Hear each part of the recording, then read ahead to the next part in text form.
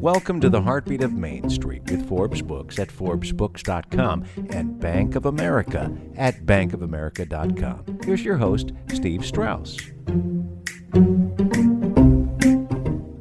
Art Martinez is the owner of PSP Diesel. Art is often described as being the best in his craft and is praised for his honesty, professionalism, attention to detail, and great work. Their commitment to customer satisfaction is evident with countless 5-star ratings and testimonials. And he's going to teach us a little bit about how we can get some great reviews too.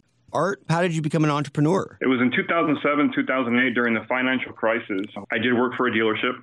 Work had declined and bills had to get paid. It started with one customer who was looking for quality work at a reasonable price, and we capitalized that. We took that experience, we took care of the customer, we surprised them with their efficiency, our professionalism, and it grew in about 7 or 8 years. We've been in business. In our current data, we hold about 4,800 customers year to date. Wow, that's so impressive. Why do you think people love coming to your business? I think one of our biggest compliments that we get, Steve, at the shop is our honesty and our professionalism. I believe that it shouldn't just be a transaction. It shouldn't be about profits. It shouldn't be about selling. It should just be about an overall experience, creating a relationship with that customer and understanding their needs.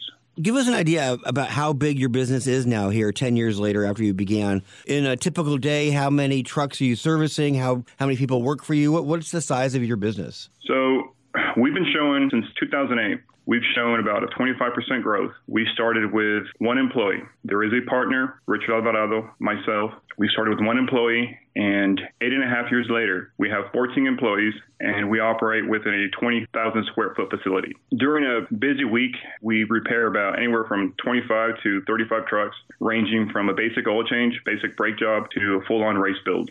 I know that developing a digital presence has clearly been vital to your business. Can you tell us a little bit about your strategy from the get-go with regard to digital? From the very beginning, our strategy has been organic growth, word of mouth. I encourage my customers to recommend their neighbor. Their neighbor's going to recommend the construction worker. It wasn't until about 2.5 years ago that we really started focusing on social media and their channels. Why not? They're free advertisement. And in today's age, we're surrounded by that. We wanted to take that opportunity and post some pictures, let the community know that we're here and we're here to help. So you do have a lot of reviews, a lot of positive reviews online. Art, what's your secret? Steve, it's really simple. Our strategy has been the same from the very first customer to our current customers now. People like honesty. People like to be treated fairly, and they want to be put in a certain situation where I said earlier, it's not just about profits. It's about creating an experience and understanding their financial needs. These trucks are used as mobile offices. The trucks are down. That means they're not making money. A lot of our clientele are rig welders, construction workers.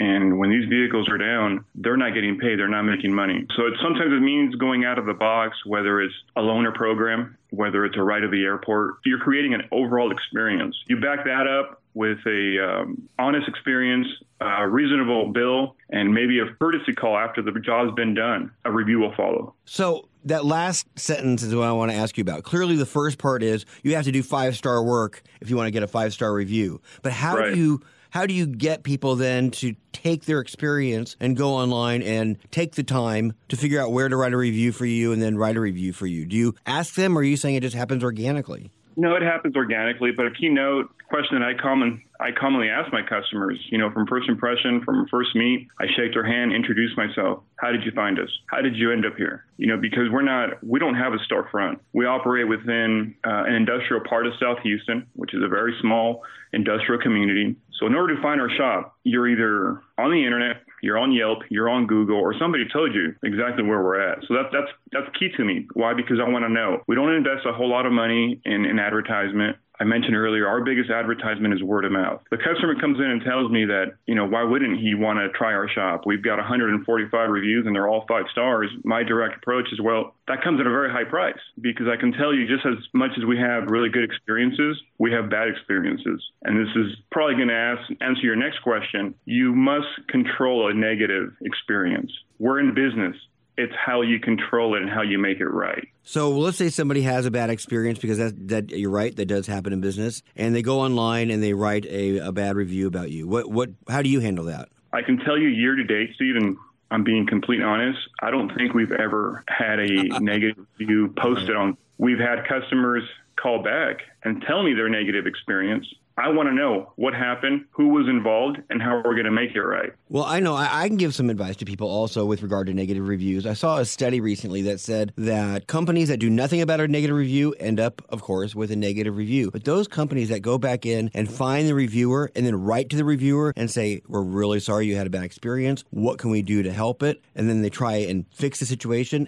After that, often, not only will the reviewer be amenable to removing the review, but they actually become customers again. So right. you can really turn, by just doing what you say you do, a negative experience into a positive by doing great customer service. I'm sure that's been your kind of what you're saying as well. What do you think of asking customers to write you a good review? I think it should be encouraged, definitely. In our lobby, we do have signs, your experience matters. We do talk to customers about, hey, if the experience was positive, please, your input. We want to hear your input. We're listed on Yelp, Google. That's about it. We don't really influence anybody into doing the business. We believe if we're doing everything that we possibly can to make it a A+ experience, that review will follow. Thanks for listening to The Heartbeat of Main Street with Forbes Books at ForbesBooks.com and Bank of America at BankofAmerica.com.